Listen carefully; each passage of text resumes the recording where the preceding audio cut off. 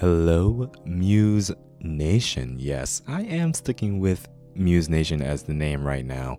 If you have a better one, please put it in the reviews or DM me on Instagram. But right now I'm sticking with it.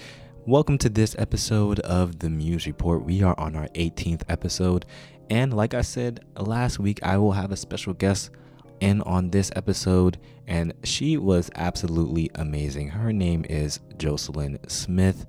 I know Jocelyn from for a few years now, maybe 2.5 years now, and she is just a great bubbly person, and she also is a psychology major, soon to be psychologist. Actually, she is graduating in like 2 weeks. So I had to have her on the show. I discussed some things with her about the topic of mental health. Now, please do not log off after I just said that word or two words, because you're saying mental health. I don't have mental health issues. I'm not crazy or anything like that. Well, it's not really about that in this episode. It's about things that we deal with on an everyday basis. Things like stress, things like going through grief, things like withdrawal symptoms from things that we all go through that are really mental health problems that we have to look at, just how we look at our physical problems or our spiritual problems.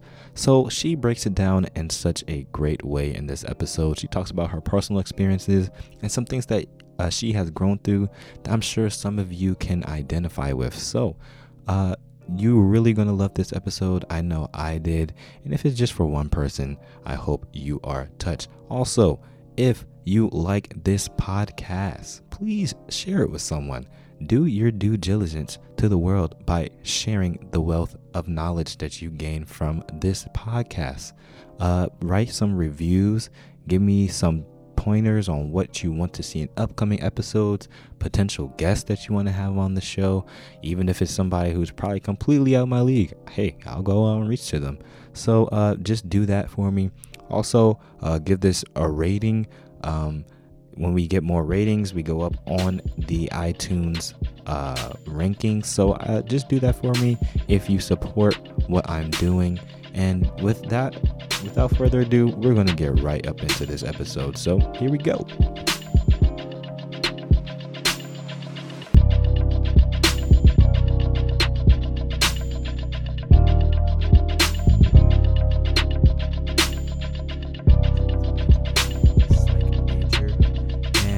One thing that I saw recently was people were walking around campus with shirts that say mental health matters too, or something like that. And just the topic, I've been meaning to have her come in for a little while now, talking about the topic of mental health, because mental health has always been a issue and a topic of discussion, but it's become more of a topic of discussion, I think, as of late, because people are becoming more aware of how much it is a part of who we are. Like, we talk about our physical health all the time. We talk about spiritual health. But mental health is something that we kind of used to cover up and say, well, that's not supposed to happen, so don't share it or don't talk about it because that's abnormal. But now we're kind of starting to see that it is not necessarily an abnormal thing. So everyone can relate to it, because you might not necessarily identify as having a mental health issue, but I'm guaranteed that everyone's been stressed at some point. So just talking, I guess, with you about how we could deal with things like that, how we can address those type of things, and any type of questions that I think I've heard from people or I have myself about the topic. So I just want to first cover the basis of what exactly is being mentally healthy, or what does that look like? What does that feel like? Because I think the first thing that we need to identify is what is it, and how do I know whether I'm out of it or I'm in it? Okay, so when it comes to mental health, it's very unique for every individual. You don't look at a guy or a girl at your school and go, oh, she seems mentally attractive, right, or he looks mentally attractive. And so we know that it isn't much like the more physical features that we hold, but it is very important. When it comes to mental health, different key features of healthy mental health is not necessarily not experiencing those feelings or those symptoms that we would attribute to a mental health illness or disorder. It is rather how you balance and how you are able to maintain a healthy lifestyle, a healthy friendship, and how you're able to bounce back or be resilient. And so I don't want you to think that being mentally healthy is having never experienced what we would consider something that is unhealthy. Right. Just as though you've been sick before, I'm sure. Mm-hmm. You know, so just because you've experienced being sick does not mean you're not well now. Right. Yeah, that makes perfect sense. Okay. So I'm kind of getting the idea that mental health kind of has encompasses the other aspects of health, because you kind of said like how your lifestyle balance, Mm-hmm. how you bounce back from, I guess, internal and external forces. So I mean that kind of has to do with your physical reaction to things as well as your overall lifestyle. So in order to maintain like a good mentally healthy state, what are some things that we should do in our lifestyle every day to make sure that we stay in that what's the word, realm of healthiness or something like that? I don't know how to word it right. Okay. There are many physical characteristics that affect your mental health. In a course that I took at Oakwood University, it was called Biopsych, and it was amazing. And it talks about how we experience things from a mental perspective, but all of the physical attributes of it. So depression isn't simply I don't feel well, it's a chemical imbalance. And schizophrenia isn't simply I hear and see things that aren't there. It is more, it is actual, your brain is actually receiving messages. Right. So it's actually a medical issue. Yes. Right. Like you can look at scans of the brain and it will show you areas that are being activated. The auditory sensors, the visual sensors are being activated while this person is not being spoken to and while they're not seeing anything. And so we know that there are physical attributes to mental health. And so what then can we do to ensure that we are remaining mentally healthy? I think the first would be to recognize where you are and where your mind is at a given moment. Much like an athlete, like yourself, you're aware when you're on the court, like, how am I? Mm-hmm. Like, how am I feeling? Am I doing as much as I can? Do I need to do anything differently? It's very healthy to be aware of where you are mentally. It may not be the most popular place to try to go back to, but it's really important to be aware of where we are because we use our brains all the time. Yeah. I talk about all the time. Self-awareness is so important. And I find it very interesting as students. We're met with constant deadlines. And we're compared by our accomplishments and then those of others. Right. And before you graduate, I'm sure each of us will have experienced someone higher than us telling us, well, there's someone out there working harder than you for the same position you want. Mm-hmm. There's someone out there who has a more attractive resume than you do. So when you want to go to grad school, you need to be more competitive. And these pressures will really get to us mentally. And it's really important to recognize, how am I doing? And if I don't feel like I'm my best, why not?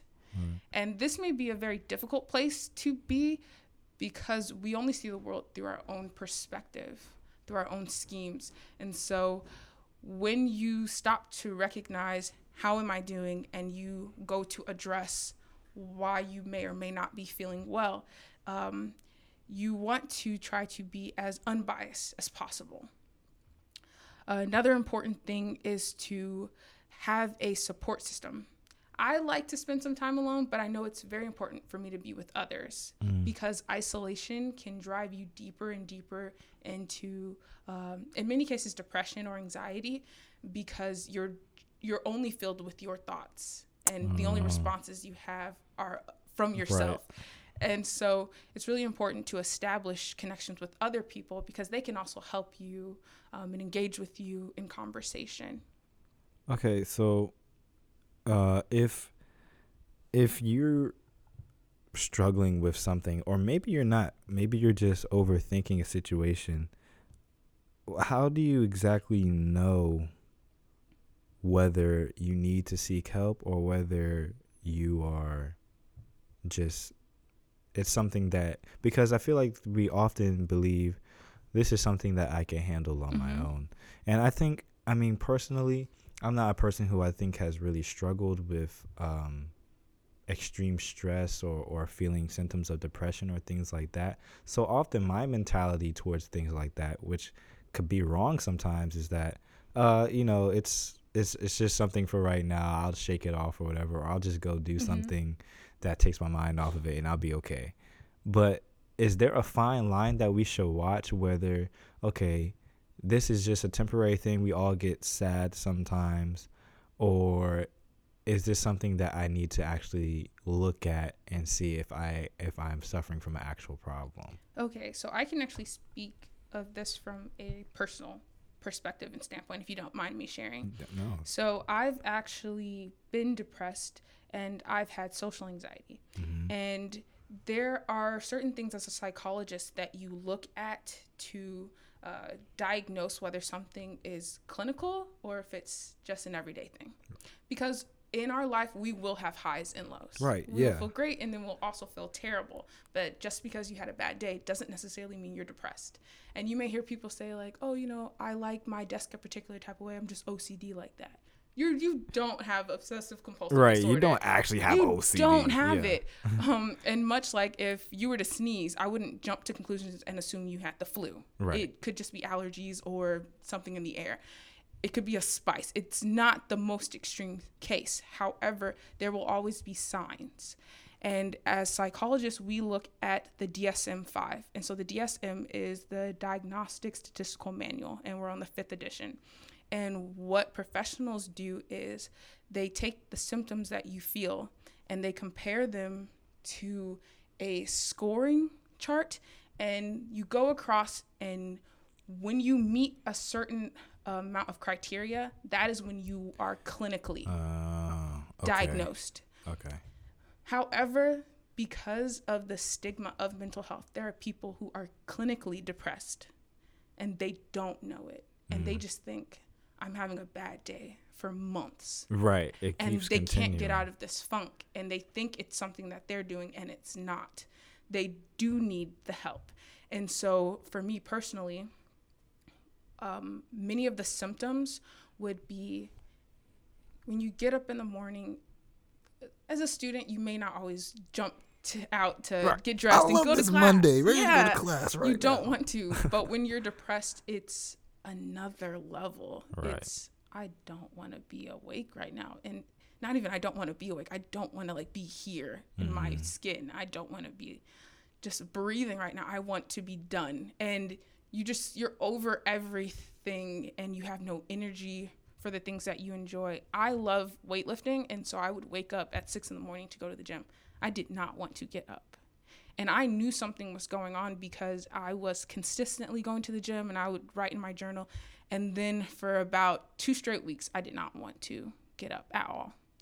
And I was like, okay, maybe I'm just, I'm in a funk. I need to get back at it. But I didn't even want to touch any of my gym equipment in my room. I would just lay in bed, and I would wake up and just lay there. I didn't want to be around other people. I was happy in my isolation. And I thought that me enjoying being in my isolated state was good for me, but I was realizing I was pulling away from others. Right. With the social anxiety, it was a very irrational fear. I didn't want to be near people because being near people meant more than just, I'm going to be surrounded in a group. Right. It was, these people are watching me and I don't know what they're going to say to me. And often when you are experiencing something on a chronic level, it's extreme highs and lows. It's persistent feelings of depression. It is these thoughts that will not go away, no matter how hard you try. It's wanting to be pushed out in isolation, kind of cutting yourself off from your support, not doing the things that you love, and you are not yourself. And it's very, very scary to be in a place where you're not yourself and you think it's your fault when there are other levels to this. When you look at what is abnormality, there are 4Ds that psychologists follow. And so it's deviant, dysfunction, distress, and danger. And you look at these four to determine whether a behavior is abnormal. Often I could check myself. So I would look at if what I'm doing, is it deviant from the cultural or social norms that I usually do? Are my thoughts, are they very dysfunctional? Are they no longer where I know they should be? Is my distress, are my fears rational or irrational? And they were very irrational. Like, I can't go to the calf because there's people and the people are going to surround me and they're going to, just no one cares. Mm-hmm. But I was really fixated on, I really can't be near people. And the only way for me to be safe is if I'm alone. Right. And danger. Often you look at, am I a danger to myself?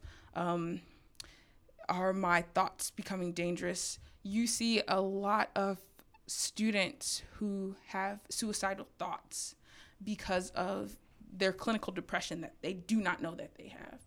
And they're not sure why they feel this way. They're not sure why these thoughts are persistent. But there's a fine line between I had a bad day and I'm depressed. And for some, they may not know until they're on the ladder. Right. So I guess I'm going to ask you a twofold question. Is it safe to self-diagnose? And after you have found out something about yourself, where do you go after that? Because it's often a very sensitive topic, and you don't really want to go to just anyone, or you don't really want to share it at all because that's something personal. People might look at you where they might try to treat you differently afterwards. They might look at you differently afterwards. So it's very important to know exactly what to do after you've figured out that something needs to be done. So just those two questions in one, I guess. Okay. So speaking for myself, like I mentioned earlier with depression and social anxiety, those are actually things that I concluded on my own, looking at the DSM-5 and pulling out the chapters and sections that spoke on those issues. And I went and found the symptoms that I was experiencing over this amount of time. And that's what I concluded. Now, because I did this on my own, I did not seek professional help. I thought that I would be able to heal myself. Mm-hmm. And, here I am, my senior year, and I know that to be wrong. Mental health is one of those issues that people often are more inclined to figure out themselves. If you sprain your ankle, you're more inclined to speak to a professional because you want to know, okay, I know this is the problem, but how can I heal smoothly, quickly? And I want to get back to my normal self, but it's usually not the same when it comes to having to speak to a mental professional. And really because of our day and age, we can Google anything we want. Right. And so you can go now and just type in symptoms of depression and they'll give you everything. And then they'll tell you, these are the treatment methods and this is the time it usually takes to overcome it. And so it almost gives you this idea that, okay, I think I can do those things on my own. And for me personally, I thought that, okay, if I just pray, if I read my Bible, if I really pour into the Lord, like maybe I'll be able to get over these things. And honestly, I felt great after I did those things, but I know now that I never healed those wounds. Right. And so speaking from experience and speaking from a person who has then sought professional help, just to understand, like, if it's really to the point now, like if anything traumatic happens to me, whether someone else may consider it minute, I will go and speak to one of my professors and just, talk to them about it because I want to express, I want to get that out. That is something I would have not done my freshman year, but I know now that I need it. Otherwise, I won't heal properly, at least for me. I know that to be true.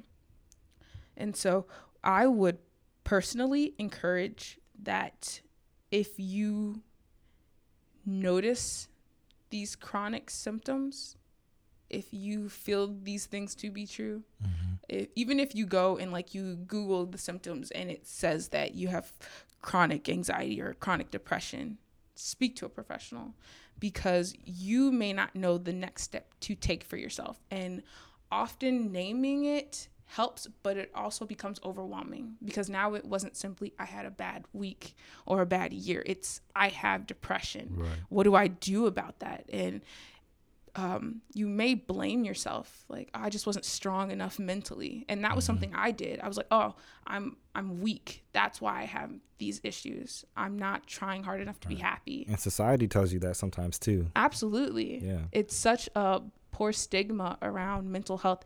Even now, if you turn on the television, whenever they speak about mental health, it's always after someone has done something horrific. Right. Yeah. It's always after like a mass shooting. We need to talk about mental health. But there are people every day. Yeah. Your peers, even your professors, like, they're struggling with these things. It's not the extremists, it's everyday people. Right. And so it's really, really important to speak to someone you trust. I know, for me personally, when I was experiencing those things, I wasn't sure if I wanted to speak to the people on campus, because my parents work on campus too. Right. And so I was very apprehensive about that, which is why I was like, I'll fix it myself. And so it's really important not to limit yourself to just who may be the closest. Look for mental health professionals in your area. If you trust another adult, if you trust your pastor, speak to them. But it's very, very important that you speak to someone. Okay. So you kind of touched on something that was really good, and I think I agree with that too. Always seeking outside help is just way more beneficial, because you never really know exactly how to address a problem for yourself, because it's you. Yeah. So, but you also touched on the part that sometimes you blame yourself and you say, "Oh, I'm weak. I wasn't able to sustain other things that other people were able to handle, and they're not suffering from these type of things, even though you don't really know what they're going through." But I've always wondered this myself: is a mental health issue something that you just are born with, or something that was there with you all along and it's just now manifesting itself, or is this something induced by your environment? Did something cause this thing? Was it stress at work? Was it stress at school? Was it some type of childhood experience that gave me this, or things like that? Because I think once you address a problem, you kind of think of, well, how did this happen? Yes. So I don't really know. So yeah. No, that is something that's really at the forefront of psychology even today. Understanding that, okay, I have this, but where did it come from? Where did it stem from? And could I have stopped it? Is it something that I did? Is it something I was just born with? And there are many studies done. There's actually a statement made by one of the doctors of the National Institute of Mental Health. And I felt like it was a really prevalent quote for this actual question. He said, "It is not a question of genes versus environment. It is a question of how genes interact with whatever the environment factors might be." And that it is probably true of all the disorders that we call mental illness. And so there is a genetic link to many mental illnesses. For example, schizophrenia. That is one that they've said this particularly runs in the family. You can also say that for depression. And if you ever speak to like a mental professional, they may ask you, does anyone else in your family have these type of mental illnesses? Because it's really important to know not only like what they may have and how that could affect you, but also the experiences that you both have gone through. Because you can have twins, same upbringing and everything, but you test them, one could have depression, the other one may not. And that could either very well be genetic makeup, but they are identical, or that could also just be how they handled the environment. And so it is important to note that trauma, like PTSD, that is not genetic. That is environmental. But you also have schizophrenia and depression, and you have some are actually at higher risk for, having anxiety, like chronic anxiety. Those things can be passed through by mother to child. And so there are studies being done now to address it. there are some who even want to focus mainly on the African American community and this, I don't know if you ever heard of it, like post-slave syndrome, where they talk about how the injustice that we've had to deal with as African Americans affect the later generations. What? And there are studies that actually prove that because of the microaggressions that African Americans have to deal with, and even African American women who are carrying children have to deal with, those different stresses and hormones are passed through to the child. So therefore the child is at higher risk for like heart disease. They're at higher risk for these different stressors. And so because your body is responding to life a particular way, that also affects your mental health. And so this is a very, very up and coming topic and argument, because many are still on both ends, but there's a lot that shows that our genetic makeup is often influenced by our environment, All right, so even before you're born. It's really a mixture of both. Yeah. Okay. Before I get to, we're starting to draw to a close, and the last one I want to ask last because I think it's most relevant to most people. But I just want to ask, I like on the podcast, I like to have practical applications. So how can I take this, what I have listened to on this episode today, and apply it to my life right now? So what are some things that you can do, even if, let's say you're not necessarily diagnosed with some type of chronic mental illness, but things that you've just been struggling with internally that you want to deal with, and you don't want to like keep holding them in or keep putting them off and trying to deal with them later? What are some things that an everyday person could do on a daily, weekly, or monthly, whatever basis to help them kind of work their way out of these type of mental situations? I think the first thing that everyone should do is make themselves a priority. Focus on yourself. Take time to look at yourself, evaluate yourself, with not necessarily being critical, like, oh man, I need to do better, my hair looks like mess, but really just looking at yourself, looking at your accomplishments, acknowledging the good that you've done so far, and really being intentional about what you do with yourself moving forward. I've recently started doing this, really taking time to acknowledge myself as an individual who contributes to society, and how I am going to continue to contribute to society as I get older. I'm not just a bystander in some video game. I am here for a reason, and I have a purpose. And so because I have a purpose, I need to approach each day with a drive and a motivation. Ensuring that you get sleep. It may sound very cliche, but as I get older, I realize how tired I am when I wake up. But I also realize, like, I'm not making sleep an event. I kind of just lay in bed and I'm still on my phone. I don't treat sleep like a sacred thing. Cherish sleep. Yes, the sleep, eating, exercise, these are the times where you're actually cherishing yourself. But I don't think we do that. Yeah, that was my stomach. I'm hungry, man. I don't think we take enough time to do that. We hop in bed and we're like, whatever, I'm going to get up in the morning. But that's really time to, like, love yourself, take care of yourself, you know. Turn off your lights, put your electronics away, wash your face, brush your teeth, lay down, really be intentional about what you do with yourself. Talking to others. That's another important thing. I know I mentioned that earlier, talking to a professional, but even just finding a healthy outlet, whether that be music, whether that be singing or listening to music, whether that be writing, doing poetry, cooking, walking, running, whatever your niche is, do what you know that you enjoy.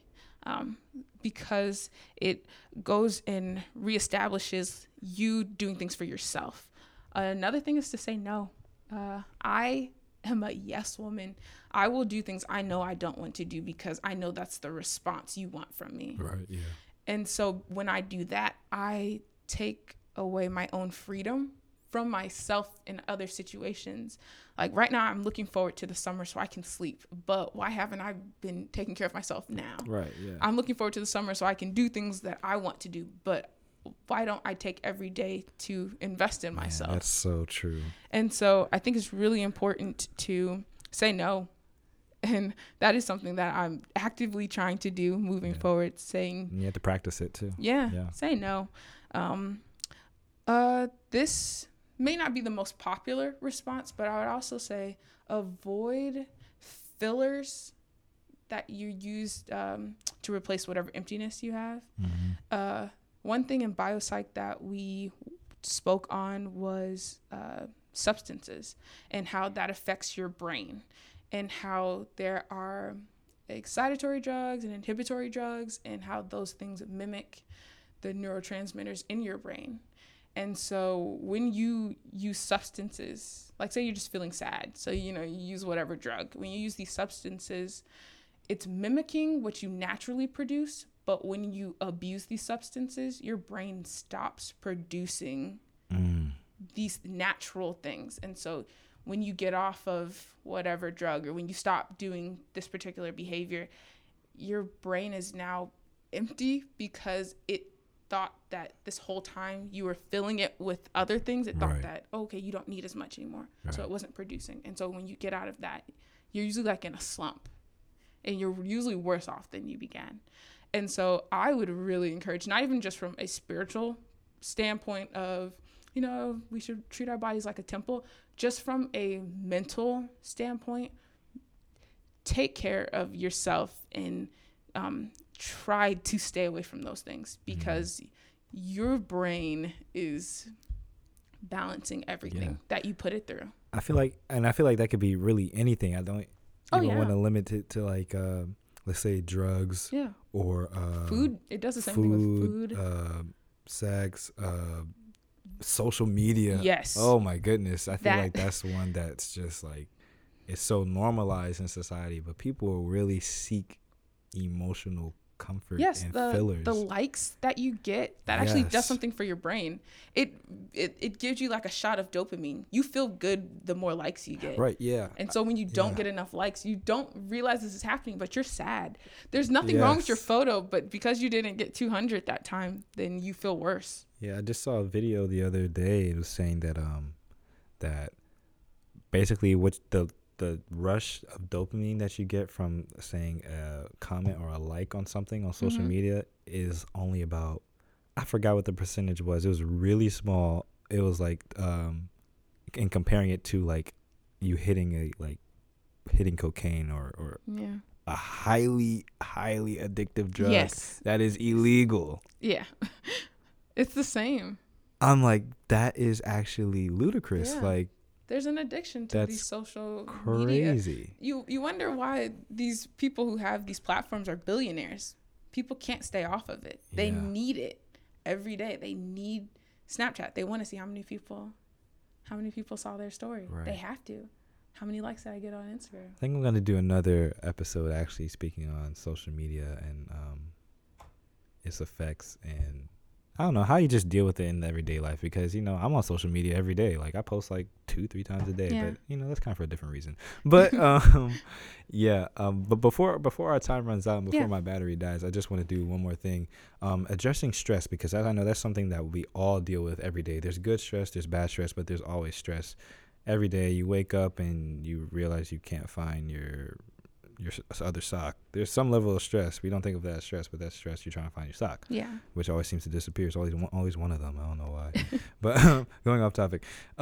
So like, whether it's your stress at work with a boss, a supervisor, stress with your children, it's finals week coming up here. Oh yeah. So stress with that. I see lots of people like on Twitter. I'm stressed, including myself. Like I'm tired and stressed. I have to study for a final for tomorrow. But what are some things that you can do to alleviate that stress, at least temporarily, so that you can refocus yourself, regroup, and go towards something at a very level-headed or healthy mindset? I think the first thing would be to create realistic expectations for yourself. Usually when you're experiencing stress, you may behave irrationally. And I mean, in the case of like, yeah, I can't find my sock this morning. And now I'm freaking out. I'm pulling everything out the drawers just to find one sock. When I could have just taken a moment to step back and think, when I took my socks off, where did I put them? Oh, they're right there. Right. You know, I think we move too fast when we're stressed. We try to do everything, and therefore we accomplish nothing. I'm really great at accomplishing nothing by trying to do everything. I'll work on a paper, try to study music, and, you know, listen to a podcast all at the same time. I'm getting nothing done. And here I am thinking that if I can do everything at once, I'm going to be very proactive. And so being realistic with our expectations, if you know you have a paper due and it's 12 pages and you have 5 days left, you can either do what we usually do, I'll wait until the night before to complete the assignment, or you can section out pages for every day that you have left. And then on the night before, you can do some editing. Right. This is not the popular option.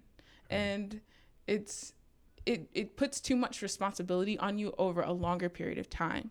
But this is probably one of the best things you can do, setting realistic expectations, but also holding yourself accountable. You may have to delete social media for like 5 days just so that you can accomplish your goals. But you have to think about the bigger picture. Can we do that? It's difficult, but I've actually not had an Instagram for years at this point now, because I realized every morning I woke up just to do nothing but scroll. Just look, first thing you do in the morning. Yeah. Yeah, I had to do that with Snapchat the past summer. Yeah. And so it's possible. It's not fun. Because, you know, that first day of withdrawal, it hurts. You open up your phone to do nothing, and then you're like, oh, this is I'm like, wow, I'm actually experiencing withdrawal symptoms. That's crazy. So taking time to set realistic expectations and goals, holding yourself accountable, being aware. When you are stressed out, you can become very overwhelmed about everything, even if it comes to you're writing a paper and now you're stressed because you have writer's block. Take a moment. Even if you have to step out of it, listen to some music that you like, watch a video that you like, you know, still have a deadline with yourself, but take care of yourself, because take a break. Yeah, because you're stressed already. You forcing yourself to do something right now you mentally cannot do is only going to make things worse. And what actually happens in your brain is you have cortisol, and when you're stressed, it goes through. So think of it like traffic. Nothing else can get through if it's backed up with this stress hormone. So you may need to take a moment, let your body process that I am stressed out. We're going to address it, and we can get back to completing the assignment. I mean, often you do get an adrenaline rush from being stressed. So, you know, you have distress and eustress, but some stress is good for you. It allows you to focus and get things done. But as college students, we often experience the latter. We often experience more distress because there's just so much going on. It's not just this class. It's also I have to turn in this application for the internship, and did I get that scholarship? And I have to call my mother in the morning, and it's so much. And so I think it's really important to take care of ourselves. Treat yourself, pamper yourself, take time to really focus on yourself. I often keep like assignments that I did well on my wall. That might be really, really lame, but I'll keep like plane tickets of where Aeolians have traveled. I'll keep photos of like family and friends. That's a really good idea. I keep it on my walls. Positive so that affirmation kind of, or reaffirmation. Because sometimes when I'm working on assignments, I just feel like, what am I doing? Like I hit a wall and I'm like, what am I doing with my life? And then I look up at this wall like, okay, I have purpose. Okay, I know what I'm doing. And so it's good to try to refocus. Take care of yourself, but refocus, and especially set realistic expectations when you're faced with stress. You were asking me, like, what can we do to create a healthy environment, a mentally healthy environment for others? And I thought that being open and understanding to the reality that mental health is not universal in nature for everyone is very key in that. Your bout with depression is not going to be the same as mine, and how you handle anxiety is not going to be the same as how I handle it. But it's important to note that a person is not weak if they need prescribed medications to handle depression or anxiety or schizophrenia. I think it's really important for us not to turn our heads at those who are really fighting and struggling, because it takes a strong person to get up when everything inside of them is telling them to stay down. It takes a strong person to interact with others when they're battling so much internally. And I really appreciate what you're doing, this platform that you have. And I really hope that, like you were saying, if it's just one person who comes to a realization, or they're more open-minded to others, then you would have done a phenomenal thing. Yeah. Cool. Jojo, that was great. I feel like sometimes I have podcast episodes in my head. I'm like, yeah, no one's really going to relate to that. I shouldn't really do that episode or whatever. But honestly, something just kept pushing at me. It was like, no, you need to do this episode. So I appreciate you coming in, sharing your knowledge. You brought up lots of things that I did not know and things that I could definitely use later when speaking to my peers or speaking to other people, educating them about mental health. And just sharing it with the masses. So I appreciate you being on this episode of the Muse Report. Oh, I appreciate you allowing me to share my knowledge. That's it for this episode of the Muse Report. I will see you guys next week with another episode with a very special guest that I'm excited to share with you guys. Or is it the week after? I'm not sure. But yeah, stay tuned. Subscribe, share with your mom, your uncle, your cousin, Bobby, all of them. All right, I'll see you guys next week. Peace. All right, guys, I hope you enjoyed that episode. Jocelyn dropped so much knowledge that I know is valuable to someone out there. And I just want you guys to really take this episode seriously, in the fact that mental health is a real thing, just how physical health and exercise is a real thing, how emotional health is a real thing, how spiritual health is a real thing. Mental health is a very real thing that you should practice taking care of. And I hope that you were able to hear some of the tips that she brought out from her personal experience and how you could deal with them in your personal lives. So if you enjoyed this episode, and if you feel like someone else can grow from this episode as well, I challenge you to share it with somebody. You could go on our Facebook page, the Muse Report podcast on Facebook, follow and like it, and share the link with someone, or you could share the link on iTunes or Google Play Store, however you want to do it. But don't keep this knowledge to yourself. Share it with somebody so that they can grow from it as well. And as I say always with Muse, we want to learn something new, grow from that experience, and then inspire others with our personal growth and experiences. So that's it for this episode. Make sure you give a good rating and subscribe to the podcast. And I will see you guys next week. Bye.